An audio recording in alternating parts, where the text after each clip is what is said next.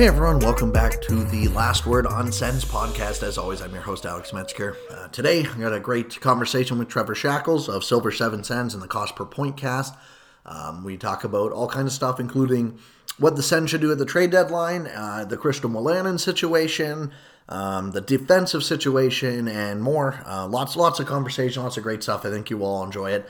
Apologies for not putting out an episode over the past couple of weeks. I think it's been probably 2 weeks since the last one came out. I've just been a little busy with school, and when you have one game in 10 days, it doesn't exactly lead for a ton of different storylines to talk about. So today it felt like a good time to record. You know, there was a couple more games. We didn't really discuss the games too much.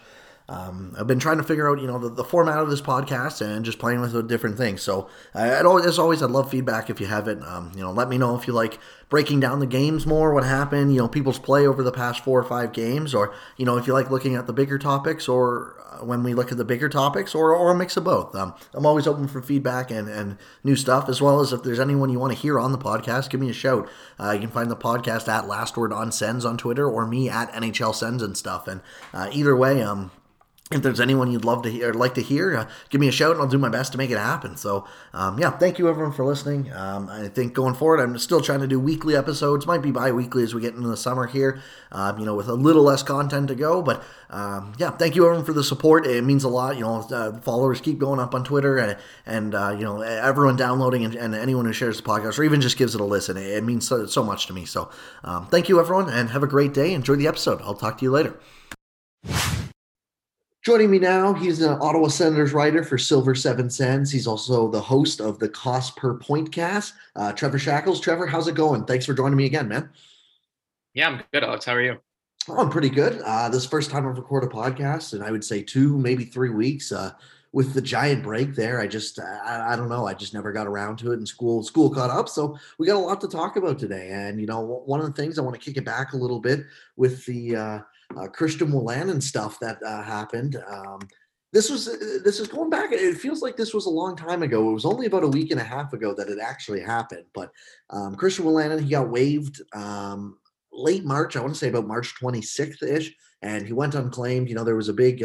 I don't know if it was a freak out, but there was a lot of people not happy. Obviously, I was one of them on Twitter about it. And then a couple days later, it got announced that he had been traded to the LA Kings for Michael Amadio, who is basically 23-year-old, I believe, depth forward, kind of looks like an AHL forward. He had some success in the NHL last year, an absolute nightmare season this year, but all his AHL stats were kind of encouraging. So I want to get your thoughts on this because I have some as well, but give me your thoughts on the trade, and then obviously we can get into the Wolanin usage afterwards.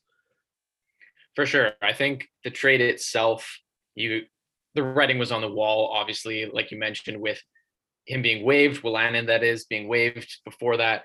We saw that he wasn't claimed, and that wasn't totally surprising that he cleared, just because, obviously they wouldn't have put him on waivers beforehand if they were getting lots of offers. So I would assume that from LA's perspective, they did this after he cleared waivers so that, they can freely send him to the taxi squad back and forth.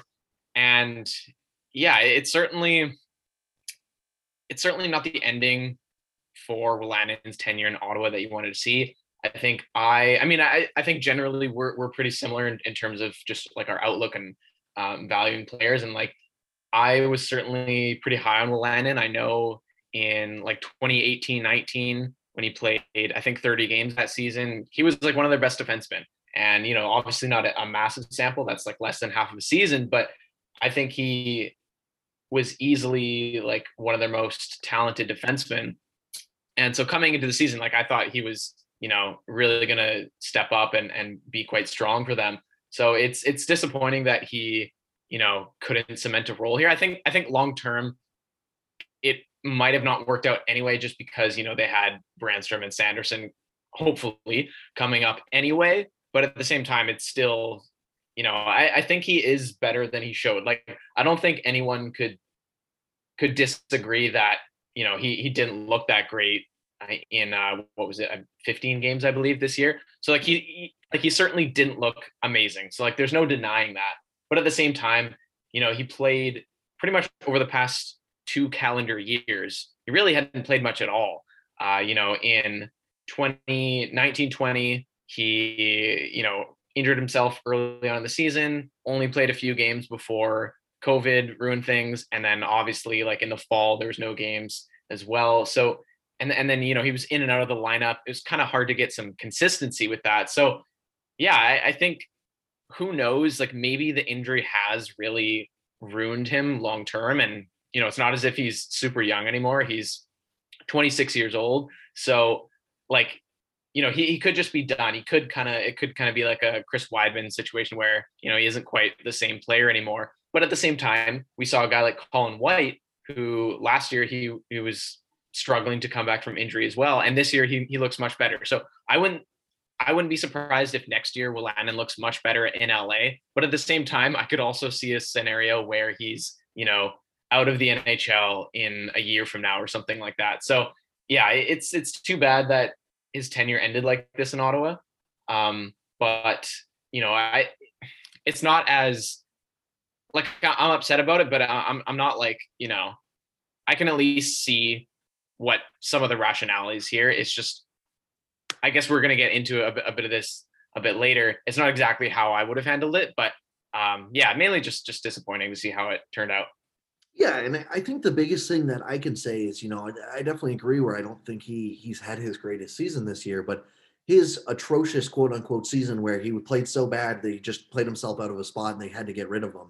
Still ranked third among Sens defensemen in Corsi for percentage with 51.98 and third in expected goals among all Sens defensemen with 48.23. And again, those aren't be all end all stats. I'm not trying to say he looked amazing or anything, but the biggest frustrating thing with me is they didn't give him a chance, in my opinion, to really show what he was made of. I will never believe that when you have a guy who has played as little as Wolanin and has looked as good in the little time that he's got to play, I will just never believe that putting him in for 2 games and yanking him right away if he doesn't look great in those 2 games is the right way to approach it. And it's so hard when you know that if you're making one mistake, you're coming out of the lineup anyways. And exactly, I think I could even forgive that a little more if the alternative was that, because, I'm sure we might talk about Mike Riley here in a little bit once we get to the deadline stuff, but he's been legitimately awesome this year. And so I'm fine with Mike Riley taking the what Wolanin spot's supposed to be. But guess what? On that third pair, if it was Brandstrom, I probably wouldn't be too worried about it. But it's not Brandstrom playing on that third pair still. Like they don't even have him in Belleville right now. I don't know what their plan is with him. He's just wasting away on the taxi squad.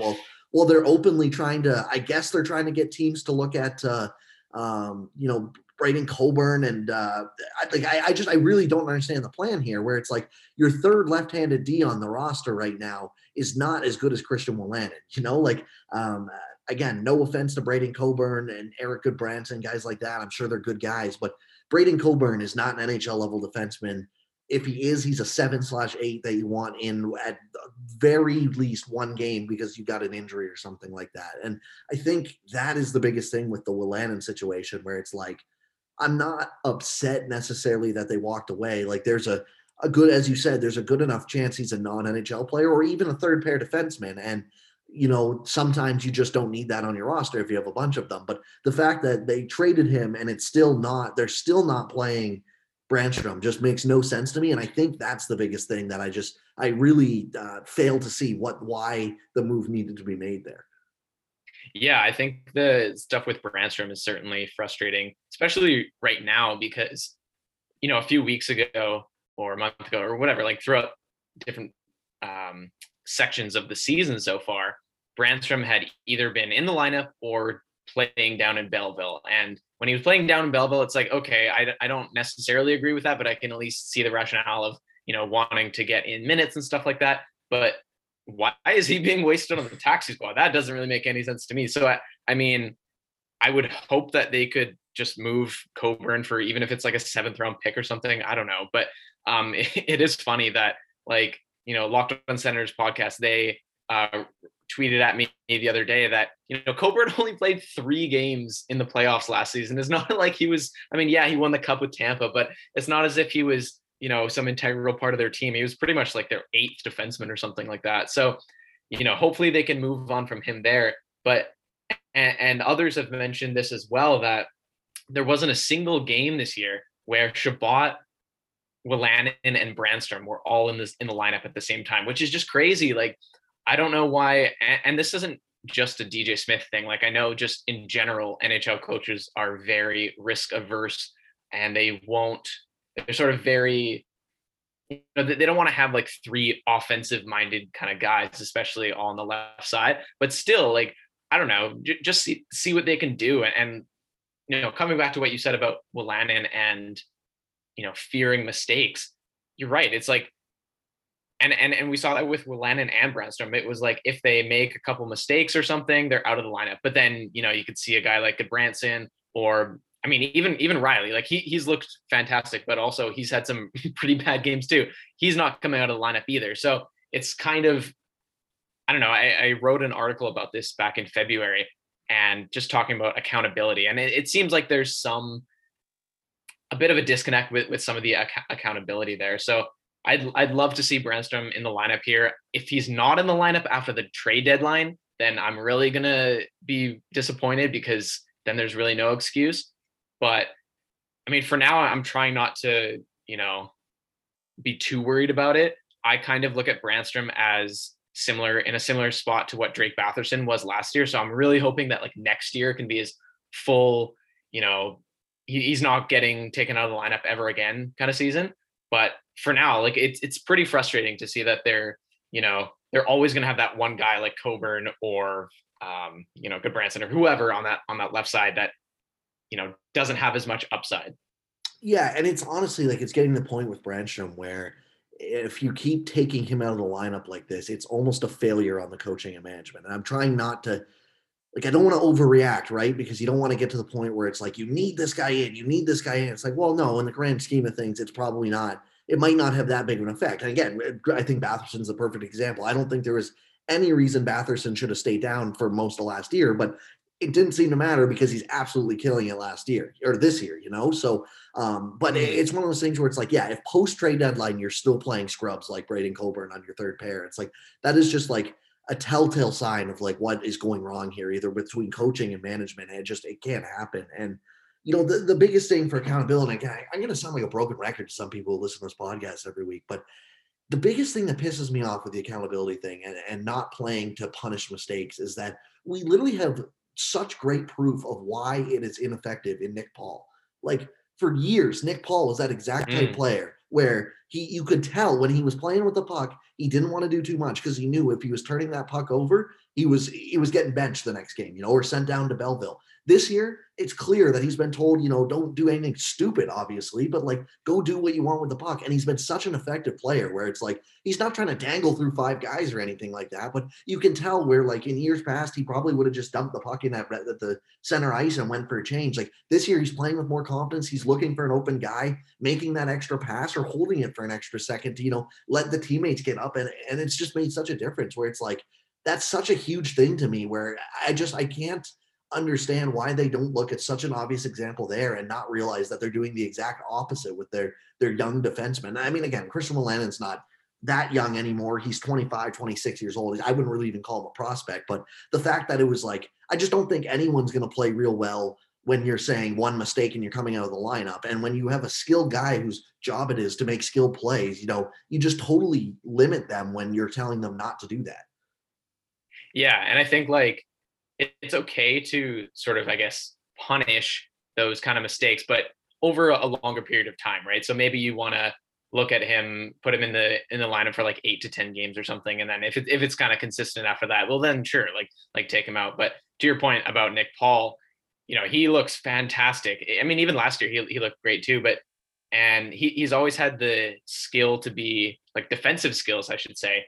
And, he's always been fantastic defensively, just awesome penalty killer. But even this year, like his offensive skill as well, I don't think he's ever going to be more than a third line player, like points wise, but you can put him on the third line of a contender. And like, if a team like, Tampa Bay or Colorado or Vegas or whoever wanted to go after Paul at the deadline, like I feel like they could, I mean, not that I'm advocating for trading him, like I really want to keep him, but just to give you a sense of his value, like I feel like he'd be one of the most valuable trade assets out there right now, because he's just that guy that Stanley Cup winning teams need.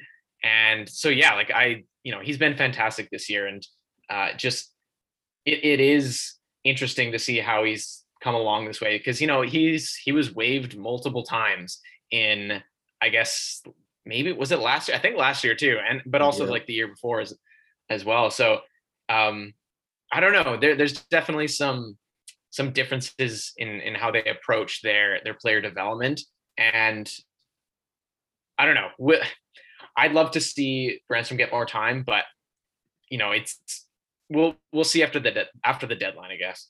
Yeah, and I think we'd be remiss if we don't even touch on the return that they got for Wolanin. And I definitely agree with you that him going through waivers makes him more valuable, like so many players do at that point. And if anyone's wondering why, it's because LA, now that they've acquired him, can send him down to the AHL or the taxi squad, and they don't need to just spend a roster spot on them, where if they would have claimed him off waivers, he has to stay in the NHL. Or if they don't, they got to waive him again, and Ottawa's probably just claiming him right back and throwing him on the taxi squad themselves. So, but they get Mike Amadio back in the deal. He's 24 years old. He was a third-round draft pick, 90th overall back in 2014. Again, I touched on him a little bit earlier. I'm not going to pretend I've seen him play too much. I have not cared to watch the tanking LA Kings much in the past couple of years. But just looking at his raw numbers, he looks like a fringe NHLer who can maybe contribute here and there, but some good AHL depth as well. And I think he just finished his quarantine probably probably right around this time. He hasn't played with Belleville yet, but I'm assuming that'll be coming. But yeah, like last year in 68 NHL games, he had 16 points, and he had pretty good underlying numbers, if I remember correctly. And the year before that, he had 43 NHL games and 13 points, 8 points and 37 the year before that. And then he's been literally over a point per game in the AHL over the past 2 seasons. So it's a guy where I think if you were going to move away from Atlanta, if that's the decision you're going to make, I don't mind seeing this kind of what you're targeting. I'm assuming a draft pick probably just wasn't going to be available, or if it was, it might have been like a 7th rounder or something. And I'm quite okay taking a shot at a fringe guy where it's like, yeah, there's a good chance he doesn't really help the NHL team much, but even at the worst, you're probably getting a very good AHL player to help some of your young guys come in. And again, it's not the ideal scenario I think you would have wanted to see coming into the year from Wolanin, but just from what the scenario ended up being, I don't think this was the worst outcome. Yeah, and it's interesting to note too that is it Amadio or Amadio? I never even. I have no idea. Anyway, Amadio, I guess. Now he was former teammates with Nick Paul also with the North Bay Battalion. So, or I guess it would have been North Bay. So yeah, interesting to note there. There's seems like there's always a connection with the former player or coach or something like that. But yeah, he's been really good in the AHL. Like you said, I don't think he's going to be anything special or anything at all necessarily in Ottawa. Especially with Pinto coming up, I don't even know if he's going to be playing at all the rest of the year. But Belleville and just like AHL teams in general always need kind of these fringe guys, because we've seen this year Belleville has been pretty bad. They obviously a ton of graduations, not many top prospects in there anymore. So they're going to need guys like that. Like last year, you had Jordan Schwartz on for Belleville, who I believe he was their captain. And, you just have that, or like looking at previous guys in the past, Paul Carey. I can't think of anyone off the top of my head, but you're going to need these kind of mid-20s guys who are like sort of AHL veterans. And yeah, like you mentioned, he had some good underlying numbers. Maybe he can be a 4th line center or something like that. I wouldn't expect Ottawa to keep him around or anything, but if they want to keep him for AHL depth, or if they can find a trade partner next season and want to trade him for a 7th or something, then go for it. So it's better than losing Wolanin for nothing like they did with Balcers.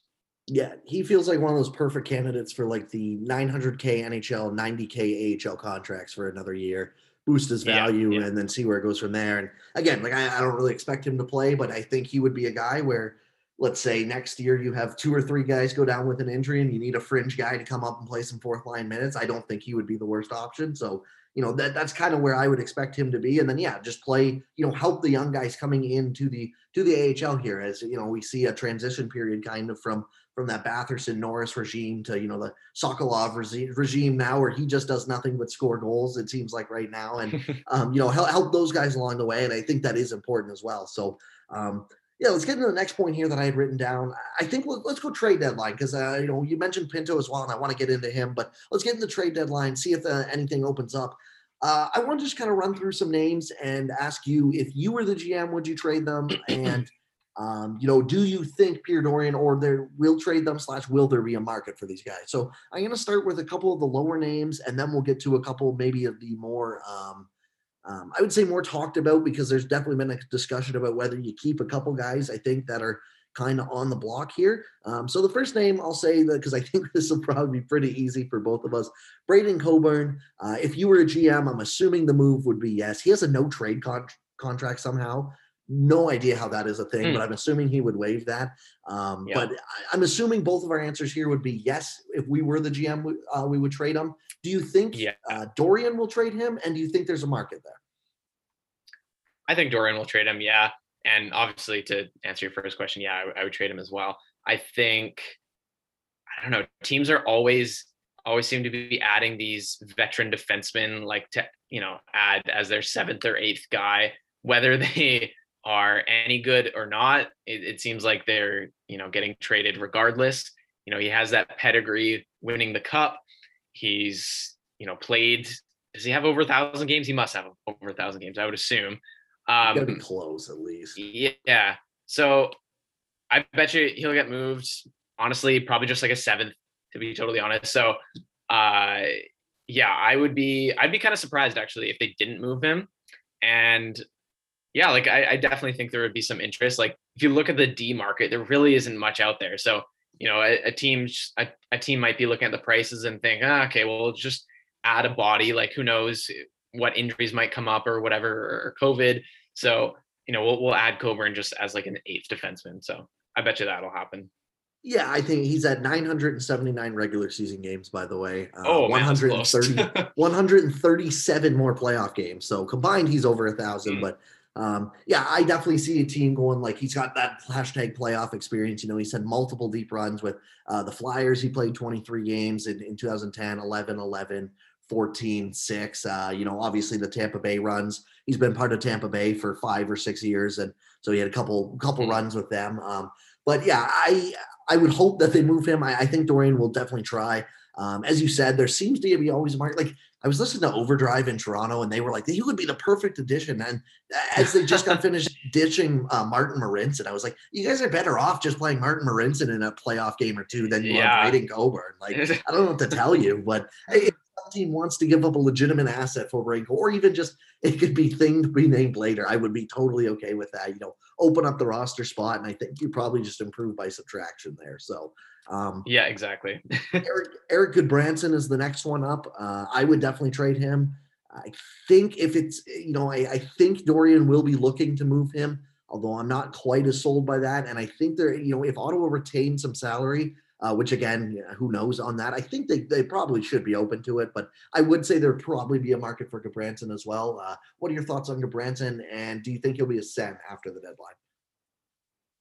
Yeah, I think there'll be more of a market for Gudbranson just because, well, like you said, I think Ottawa would probably have to retain a bit of salary. I think there's probably more of a market for him just because, you looked at the trades that Gudbranson has been involved in. I mean, the first trade to Vancouver in 2016, it was like Jared McCann and a second and like maybe another late pick as well.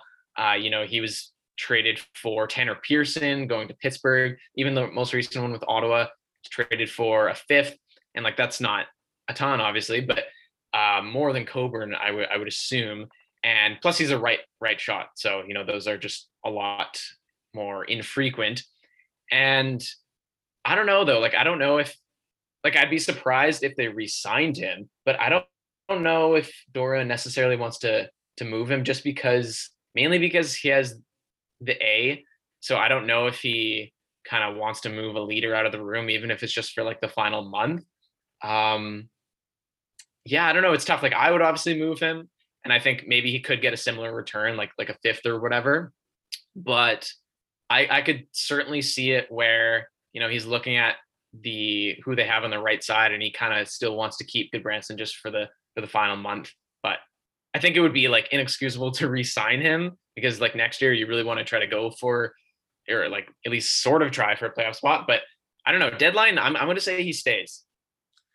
I wouldn't be shocked if he stays as well. I also think a big problem we've seen in the past with this Sens team is they have such a small front office that it feels like Dorian almost gets overwhelmed on trade deadline day, where it's like he Yeah. should be probably moving out 5 guys, but he gets stuck on 2 or 3 guys, and it's almost like he forgets to get called. Like Ron Hainsey staying. There was no need for Ron Hainsey to stay at the deadline last year, just for him to walk in UFA Yeah. this year. Yeah. Um, the one thing I think I would be a little bit encouraged by in terms of them trading to Branson is they don't seem to mind taking him out of the lineup from time to time when, Josh Brown's been Recently. Yeah. slotting in recently. And the other reason is they signed JBD to a entry level contract. And by all reports, it does sound like they want to get him a few games up in Ottawa and not just with the AHL team. So that might be one saving grace where they look at it and they go, we've already got 4 right-handed defensemen. Maybe we move Branson out and get Bernard Dockery in a couple games. And then if we don't, either you don't like what you see or you just say, okay, that's enough. You're going down to Belleville. Brown steps in and is that other guy on the right side. So I would say that would be the two reasons that I'd be a little more optimistic that he would move. But that being said, I also would be even a little bit surprised if he is still on this roster by whatever the next day after the trade deadline is. Right. I sure hope so. Yeah. I think that certainly sound logic with them having 5 right shot D, including JBD. So yeah, I sure hope that, Bernard Docker gets a real chance. Yeah, me too. Just trying to go through the list, see if there's any smaller names that or I know Derek Stepan is one that they would have been looking to move, but obviously, unfortunately, that injury changed those plans. So let's get into Mike Riley. Let's go with that one. Then we have, I think, probably the biggest topic. If you would have told me Mike Riley, even a month ago, I probably would have been team, yeah, get whatever you can for an asset for him. Now, I don't know. I go both ways on this. I think there is an avenue where it would definitely make sense for them to sign him to like a 2-year deal to try and bridge that gap between when Sanderson finally comes in, 2 or 3-year deal maybe at like say 3 million AAV. I think with Riley, it would depend on what the offers are. If you're only going to get like a 5th or a 6th round pick, if I'm the GM, I'm going to say no. I think that keeping him is probably more valuable, just seeing how good him and Zub have been together. That being said, if a team is willing to offer you, say, like a 2nd or even like a 3rd and a middling prospect, I think you should probably look really hard and might even trade Mike Riley for that price. Yeah, I'm kind of in the same camp. I think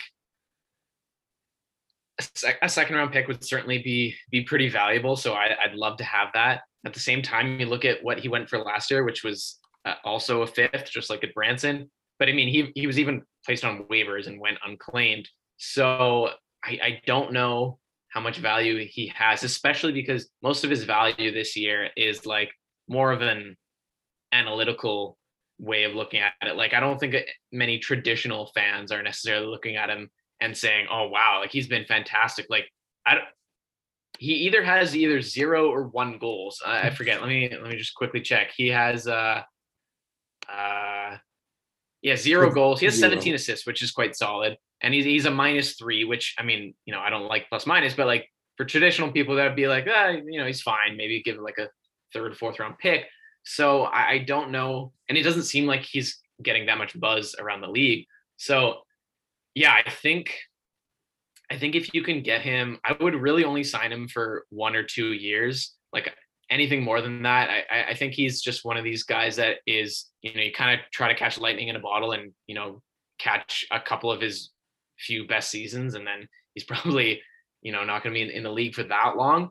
It's kind of a shame that Dylan DeMello couldn't have been that guy to be a bridge on the right side. I think Riley, like long term, he definitely wouldn't be a piece because he's more of like a depth guy, and you don't really want someone because obviously his game involves more offense, right? And like he's still very prone to making, bad defensive mistakes, and you kind of need more sound defensive defensemen.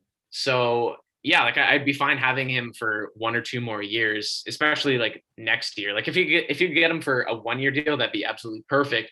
So it all depends on what he's asking for and what teams are willing to give up. And I assume they're really not going to be giving up that much. So, yeah, it's kind of like a non-answer there, but I don't know. I bet you he doesn't get moved at the deadline, but at the same time, that doesn't necessarily mean he'll resign either. Yeah, I think I'm kind of in the same boat. I think I would really be okay with a 2-year deal, especially. I think, especially 1 year. I think he'd be a great guy for next year. You could run Shabbat, Branstrom, Riley down the left side there. And then, I don't know if it's a guarantee that Sanderson will step right into the NHL after he's out of college next year. I mean, I'm sure he will probably at the end of the year, but whether he's ready for full-time minutes for that full next season, I would sure hope so, but it's never a guarantee and you can't rush that stuff. So if he's there a second year, I don't think it's the end of the world, especially at like a $3 million AAV or something. That's very easily to move, especially if he does have a good year next year. You could probably convince some team to take him for a sixth. In 2 years from now with 1 year left on his deal, and it wouldn't be an issue, or just make him your seventh defenseman. There'd probably be worse people to have as a seventh defenseman. But yeah I'm kind of in the same boat where it's like, this is when it's tough because we don't really know what he's asking for, what the market demands of him. I think he would be a really smart pickup for any team looking to add some depth defensemen. I joked about Goodbranson going to the Leafs, but if they actually wanted to add a depth defenseman on their left side for their third pair or even a seventh guy, Mike Riley would be the guy to add right there. Like, so 2 M Rileys. Yes, exactly. And just the announcers getting to have fun with that one. Oh my goodness. That would be something to watch. But yeah, even like, I know like Colorado's they have so many defensemen, but they're all injured right now. Boston's another team that comes to mind. Boston's got 9 injuries, it feels like, on their blue line right now. So, teams like that where it's like you can see their path to the conference finals, shape up and it makes sense. I think that he would be a really smart pickup for them if it's only going to cost a fourth or something. But if I'm Ottawa, I would probably, if he's not going to re-sign, take whatever asset you can get. But if you're under the assumption that there's a good chance you could get him on a reasonable contract this offseason, I would probably, and the best offer you're getting in a trade is a fourth or whatever, I would probably be okay just keeping him and moving on, For sure. Yeah. It kind of like we're saying this whole time, it kind of depends, what he's asking for and all that. So yeah, it'll be, I don't think we'll necessarily have our full answer for like until the off season, but I think he's one of these guys that, he's not going to make or break them either way, but he's certainly a nice guy to have around, just like another competent defenseman. So yeah, exactly. I mean, we talked so much of this year is talking about how they lack that, but like his underlying numbers have been really, really strong. And like he still has the problem of he makes that just boneheaded play every once in a while, just chuck a nuke up the middle of the ice or whatever. But yeah, it's like his underlying number has been really strong. It's been encouraging to see because it gives them like a third or fourth actual good defenseman. And, that's obviously a good thing to have. Here's probably the biggest one. I might throw one or two or smaller names at you, but Ryan Dzingel is definitely the biggest one and the one I've just seen debated most online recently. So I'm going to be totally honest, unless he's kind of in the same camp as Mike Riley, but I would take a lot less for him even. To me, Ryan Dzingel has found gold. The Carolina Hurricanes probably were going to be willing to waive him if they couldn't have traded him to Ottawa this year. Like he was just a mess. And in Ottawa, he's now got 6 goals, 1 assist. I'm pretty sure he's on a shooting percentage bender, but like he's got 6 goals and like, I think he's on a 35 goal pace over an 82 game season in his stint with Ottawa here. So like, I don't think teams are going to go spend a first or a second on him, but I've seen a lot of talk about people wanting to re-sign him in a fourth line role for multiple years. And to me, that just makes no sense because you have so many guys that you should be wanting to work in the lineup in the next year or two where it's like, I've loved what Dzingel brings to this team. Him being in Ottawa and the fact that he seems to play his best hockey in Ottawa is super cool. But at the end of the day, he's an effective fourth liner. And that's just not someone that I need to re-sign to a multi-year deal. Like if you're only getting offered a 6th or a 7th round pick and you think you could get him at 1 year at a decent value next year, sure, maybe you look at it. But like if a team's offering a 3rd or a 4th round pick, I'm taking that and running. I'm going, I'm sorry, like I can find a replacement on my 4th line. I love Dzingel, love what he's brought so far this year, but some of this talk to me about wanting to extend him for multiple years, it kind of blows my mind. Yeah, I'm pretty similar. I think, as you said, he's definitely found money. Like, maybe they were going to waive him and buy him out or whatever, because, it definitely wasn't working in Carolina. That's the thing. Like, they have, Kachuk, Formenton, maybe Stützle if they keep Stützle on the left wing. They have those left wingers there. So like Dzingel isn't really going to be getting top 6 minutes, nor should he, and like maybe not even on the third line either. So I think he has been perfect for the fourth line. Like, don't get me wrong, I think he's been great there, and I could see the benefits to wanting to re-sign him for sure, especially because he is a veteran, has been in Ottawa. He kind of, I guess, a fan favorite now. And, I definitely liked him during his time here as well. So I think if you can re-sign him for 1 year, I think I would do it. But more than that, like, you don't want to commit to a guy that's just going to be on your fourth line, which, that can be pretty dangerous for you unless it's, super cheap. But so, yeah, I don't know how much he would actually get on the open market or anything. Like, probably not that much. I mean, even his last contract was only, I think, 3.5. So like maybe you're only getting him for 1.5. Like, I'd be fine with that. I mean, honestly though, like from the moment that the trade was made, we were just sort of talking about, oh, okay, well now they should try to flip him for, a pick. And now the fact that he's actually doing well, it's just funny that people are wanting to re-sign him instead of, flip him for that pick. So I don't know. I mean, if they re-sign him for 1 year, I certainly wouldn't be mad about it. Like, I'd be pretty pleased, especially as you're saying, if they were only going to be getting a lower pick for him, which we won't know. But yeah, like I wouldn't be surprised at all if he didn't have too much of a market, or like the market wasn't willing to give up that much for him.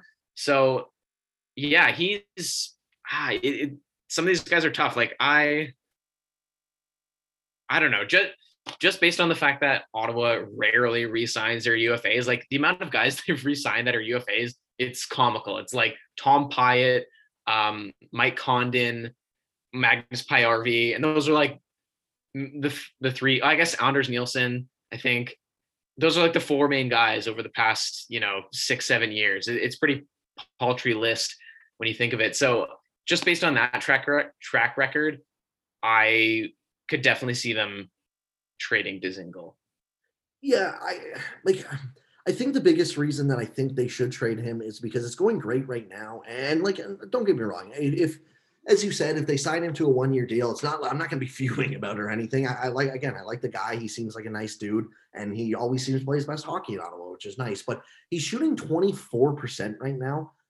Which he is an actual pretty high percentage shooter over his career. Over his career, he shot 15.5%. So it's not like he's a low percent shooter, but like he's shooting 24% in Ottawa, and his underlying numbers aren't very encouraging either. He currently ranks 11th among forwards who had 50 or more minutes in Ottawa in Corsi for percentage. And I believe it's just as bad, if not, I mean, I think it's probably the same. Yeah, 43.83% in expected goals, which is also 11th among forwards. So it's not like he's really like dominating play when he's on the ice. And some of that I think might just be, his line mates. Like I know like Clark, I've liked Clark Bishop in the fourth line role, but him and Artem Anisimov and Austin Watson are some of his most used line mates. And it's like, I'm not expecting them to dominate play or anything like that, but it's one of those things where I think if you're looking going forward, it's like, okay, well, he's not controlling play. He's shooting at an incredibly unsustainable rate. And like, granted, if he had 2 or 3 goals instead of 6, that's still like a 16 or 15 goal pace over a full 82 game season. And you're not mad about that by any means. So it's just one of those things where I think like he's probably playing the best hockey we're going to see out of him again right now. And I think if you can capitalize on that with like even a 4th or a 5th round pick, or, like I wrote a piece for Mile High Hockey today, the SB Nation site for Colorado. And I actually got to do a deadline piece. They're doing who they should target, and I chose Ryan Dzingel as mine. And, like if a team like that, where again, like it's an obvious cup team and they want to add just some forward depth, and you can get like a mid-round pick or whatever, I would definitely take that if I'm Ottawa, because as much as I like Ryan Dzingel, let's not act like you can't find a Ryan Dzingel. Like I just mentioned Clark Bishop. He's not scoring quite at the same rate, but at the same time, it's not like his underlying numbers, like they've been better, honestly. They're leading the team, which is kind of hilarious. Yeah, they've been fantastic. Yeah, but like you can find those types of guys for pretty cheap just about every single year. So it's not like Ryan Dzingel is this irreplaceable guy. And if they move him, I think I'll be fine with that. A lot more fine than I think some people might be that I've seen around anyways. Yeah, I think the main reason, like 95% of the reason why people want to keep him is just that they have this connection to him from the past that he was in Ottawa before. Like I think if he had the exact same statistics from earlier in his career, but he was playing in Philadelphia or something, I doubt this many people are wanting to resign him. And I get it. I totally get it. So it's not as if yeah, I can understand both sides wanting to trade him and keep him. I would probably lean trade him, sell high, but yeah, we'll see. Yeah, and I mean, as you said, we unfortunately won't know what the offers were. Probably, I mean, they might get leaked out, but we won't know for sure what offers were. But if their Yeah. only offers a sixth or a seventh round pick, you're like, yeah, then just keep him. He's probably more value to just help on your fourth line for even if you don't resign him this summer. Like he's probably more value for the last 20 games or whatever than he is a seventh round pick. So and it's just kind of funny. And this isn't an Ottawa fan base thing. I'm not trying to be an asshole or anything. This is just a sports fan base thing. But it's honestly hilarious that anytime any player does even somewhat okay on a rebuilding team, the fans are like, we gotta keep that guy. It's like Brian Gibbons was a name that I remember writing about 2 summers ago, Yeah. where it's like he scored, I think, like 8 goals in the final, like 25 games or something like that. I was like, his underlying numbers were trash, but they do not need to give him a contract this year.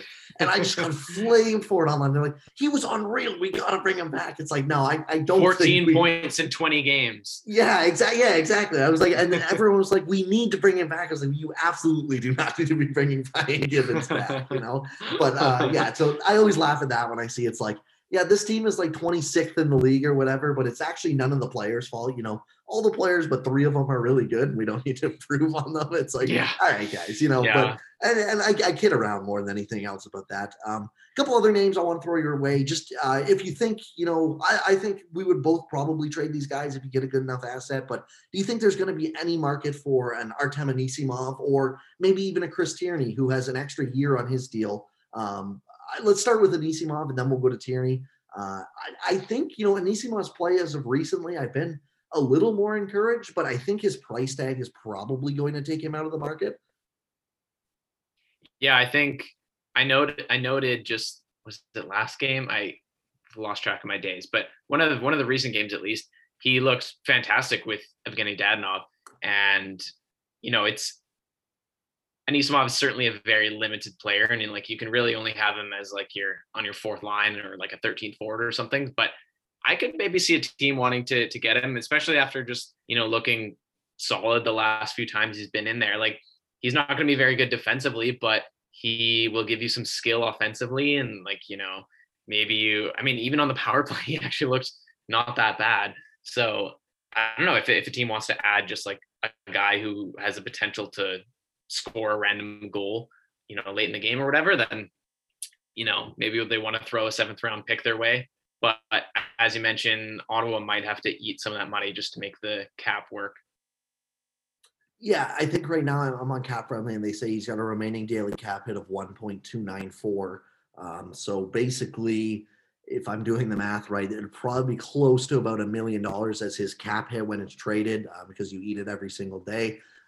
So there's a lot, and like to give people a perspective, Montreal right now is the 8th, 10th, 12th, 13th team with cap hit, and they have a projected deadline cap of 1.8. So like they would be able to eat it, like they would be able to take it. There's a handful of teams that at this point wouldn't if they don't move a contract back. But it's one of those things where, yeah, like they'll probably have to eat some money, I would assume, just because like there's a couple teams with just $0 in cap space right now, and it's limiting. So I would say that he's not someone I'm expecting to go, but if they can get any kind of asset for him, again, I would be pleasantly surprised to open up a spot. And then with Chris Tierney, again, I don't think he will go anywhere. I think if I'm Ottawa, I would be trying to move him. Like if there's any team that wants a fourth line center, third line center, maybe I would say he's probably closer to a fourth on a good team though. His problem again is his cap hit. He's got one more year at 3.5 left, so that's kind of hard for teams to swallow if they're going to be playing him down in the lineup. But he's someone I noticed that he's taking a little more scrutiny online right now just because he kind of looks out of place playing with, guys like Batherson and Stützle. And that's fair enough. I don't think he should be fitted there, but I was wondering, do you think there will be a market at all, or would you even look for trading him? I think there would probably be a market. I think his cap hit certainly isn't great. Probably last offseason, you would have been able to get a bit more for him. Looking at his stats here, he's got just 14 points in 39 games. So, that's like 30 points in a full season. And, the previous couple seasons, he was, he had 48 and 81 and 37 and 71. And I think even though his point totals kind of inflated, the kind of player he was, because he really has never been a puck driver. He, possession stats have never been very good. So although he was, close to 50 points, he wasn't really that impactful player. Like, he's never really been like someone driving a line or anything like that. So yeah, I think a team might be able to trade for him. What's interesting and good about the Wolanin trade is that Michael Amadio has played enough games over the past, last season, that he counts for the exposure requirement. So every team has to expose 2 forwards that have pretty much played enough games that qualify as, NHL veterans or whatever. And I'm assuming they're not going to protect Austin Watson. So he would be one guy and Tierney would be the other. But now that they have Amadio, they could expose or trade, they would obviously expose Tierney, but they could trade Tierney and still have, Watson and Amadio as the guys that are exposable and can be eligible for that. So if they do want to trade Tierney, they could, whereas in the past that it was a lot less likely. I think long-term, he's super redundant. I would definitely look to either trade him now or in the summer, because, you look at the center depth with hopefully Stützle at the top if he moves to center. And then you got Norris, Pinto, White, maybe you want to put Paul at center. I really like him there. So, I mean, I'm assuming Logan Brown probably isn't a part of this equation, but even with those guys that I just mentioned, it's hard to see where Tierney fits in there. Yeah, I think, he's someone I really thought they should have traded last offseason deadline, to be honest. I didn't really see the point in extending him. I guess for this year, and obviously the exposure requirements helps, but I wouldn't care as long as he's their 4th line center next year. I wouldn't really care either too much. You mentioned all those guys, and it's definitely valid, but at the same time, all those guys you mentioned, other than Nick Paul, I don't really want any of them playing 4th line. And if Nick Paul can play 3rd line or 2nd line wing versus 4th line center, I'll take him at the wing all day. So, that's the one thing. If they don't trade him, as long as he's their 4th line center, I don't think it's a huge deal next year. He just shouldn't be playing alongside the Batherson and the Stützles of the team anymore. Yeah. It's kind of clear that that's just not a good role for him. So, I don't know. I think if there's a team willing to give you any kind of asset, you would definitely have to take a look at it.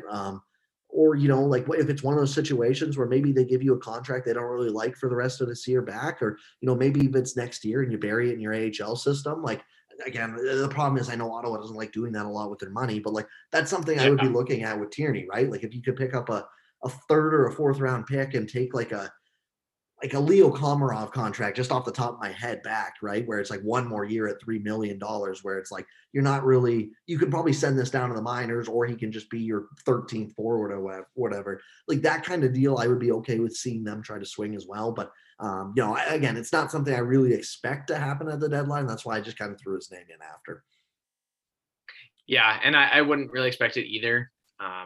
Especially because you mentioned that you would have wanted to move him last summer, and I would have said the same thing too. So probably more of a summertime thing, but yeah, we'll see. Yeah, for sure. I only have a couple more things to touch on real quick here. Obviously, we got the big North Dakota signings. Sanderson's going back for an extra year. I'll get your opinion on that too. I think that's a fine call. From a hockey perspective, I think it would have been cool to see him go pro, even if he didn't jump to the NHL right away, get some AHL experience. But he was one of the 3 where I think it probably didn't matter what he does if he went back to school or went to the AHL or NHL, where he probably would have developed fine anyways.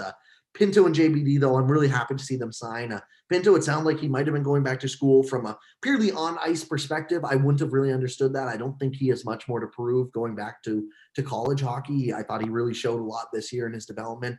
But, there was also talks that maybe he just wanted to finish up a degree like next year or whatever. And from an off-ice standpoint, I can definitely respect that totally, right? But he decided to sign a contract, so did Bernard Docker, obviously. And it sounds like we're going to see both these guys in Ottawa, like with the big club for a couple games this year, which to me is super exciting. This is always the most exciting point of the year for teams that are out of it. You get some assets, sell some old faces, and you really get to bring in some new faces that you get to see what you have. What are you expecting from Pinto and JBD this year, and where do you see their development path going forward? Like, do you think we're going to see them start in the AHL next year?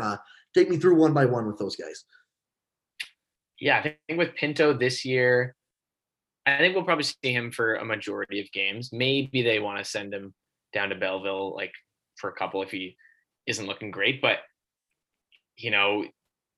that spot would probably be Logan Brown's, and maybe they might rotate once he once he gets healthy. But Stepan's out, obviously. White will probably be healthy, so that should be fine. But like they'll take out Anisimov, obviously. Like that'll be no problem. So I wouldn't expect too much from him right away. Like I don't know. We saw last year when Norris came, I think he played 3 or 4 games and he was held pointless, and like he looked fine. He didn't look totally overmatched, but he was just kind of there. So I would kind of expect that for Pinto. I think next year we'll see a lot more. Like I think next year, he might start maybe like 5-10 games in the minors and then get called up. And as you said, he didn't really have much to prove in North Dakota anymore. So I think what's really interesting and exciting about him is the fact that he's just gotten so much better every single year in his development, like going back to even before he was drafted. Like they were saying that he wasn't on like a really competitive team until he was like 15, and he's just kind of in a Batherson mold where he's just taking massive leaps every single season, and he's so like who knows what his ceiling is really. Like a lot of people kind of have him pegged as like a 2-3 kind of center, and his production is similar to Colin White from college. Like White actually had slightly better production, which I don't want to I don't want people to think that he doesn't have high potential. Like I certainly think he does, but we should probably keep our expectations tempered for a bit. But I'm still like super excited to see him. Like I think he has that explosiveness that not a lot of Senators prospects necessarily have. So yeah, super exciting. And then with Bernard Docker, for next year, I could see him just starting the year in Ottawa and staying there, mainly because they're so thin on the right side. Like I could see them having, Zub, Zaitsev, and Bernard Docker in whatever order. And, like he had played 3 seasons in college, so it's not as if he is super young. And I think he's more than capable, hopefully, and probably of doing that next season. For this year, I'm sure he'll play most of the games. Like, they've been willing to take Goodbranson out recently, so that certainly bodes well. I hope, like, I guess he'd be rotating with Goodbranson and Brown maybe, and they don't seem that high on Brown anymore. So Josh Brown, that is, and so yeah, I would imagine both of them are playing the majority of games down the stretch, if not all of them. Like there's a chance that they play all. I don't know how many games there would be, like 13 or something like that. But yeah, like long term, I think they're probably similar value wise. Like I could see Bernard Docker being like a solid second pairing guy. I could see Pinto being like a solid second line guy, but who knows? Like maybe they're even better than that. But I just wouldn't expect them to be that, because I mean, like let's be honest, it's really tough to find a first pairing right shot defenseman or a first line center. So it's yeah, with a lot of these things, it's kind of wait and see, but it's super exciting to get to see them in, I guess, like a week or so, or maybe even less. Probably less. I would assume they probably started quarantine 3 or 4 days ago, recording this April 6th. So I would assume it'll probably be Oh, I don't even have their schedule pulled up anymore, but I'm assuming this weekend they would probably be eligible. And then it just depends Yeah. if, the team wants to let them get their legs under them in some practices or whatever. But yeah, I would say probably by the latest Monday, April 19th against the Flames would be, when we actually, no, earlier than that, sorry, but Monday, April 12th against the Jets would Yeah. probably be Yeah. the latest I we see think them, that's I believe that's what they had said. I think they said the 12th.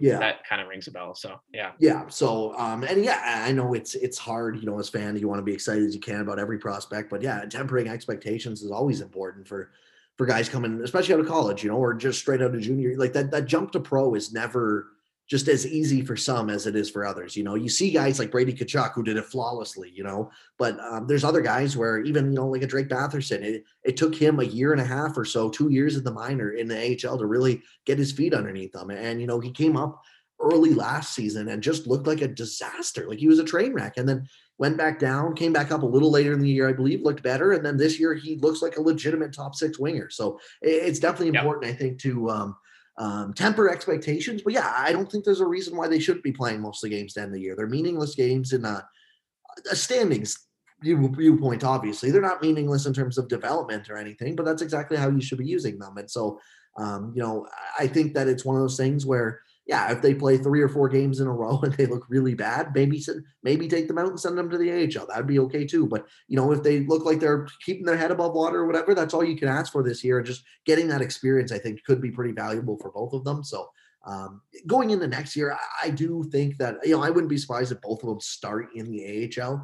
I think Pinto is probably someone they want to bring up pretty soon if they can. Like, it depends on how he looks this year too. If he looks all sorts of out Yeah. of place, maybe they think it's better for a little long-term stay. But yeah, if he looks pretty good this year, they start in the AHL next year and he wrecks the AHL for 10 games. What are you doing keeping him down there? Just bring him up.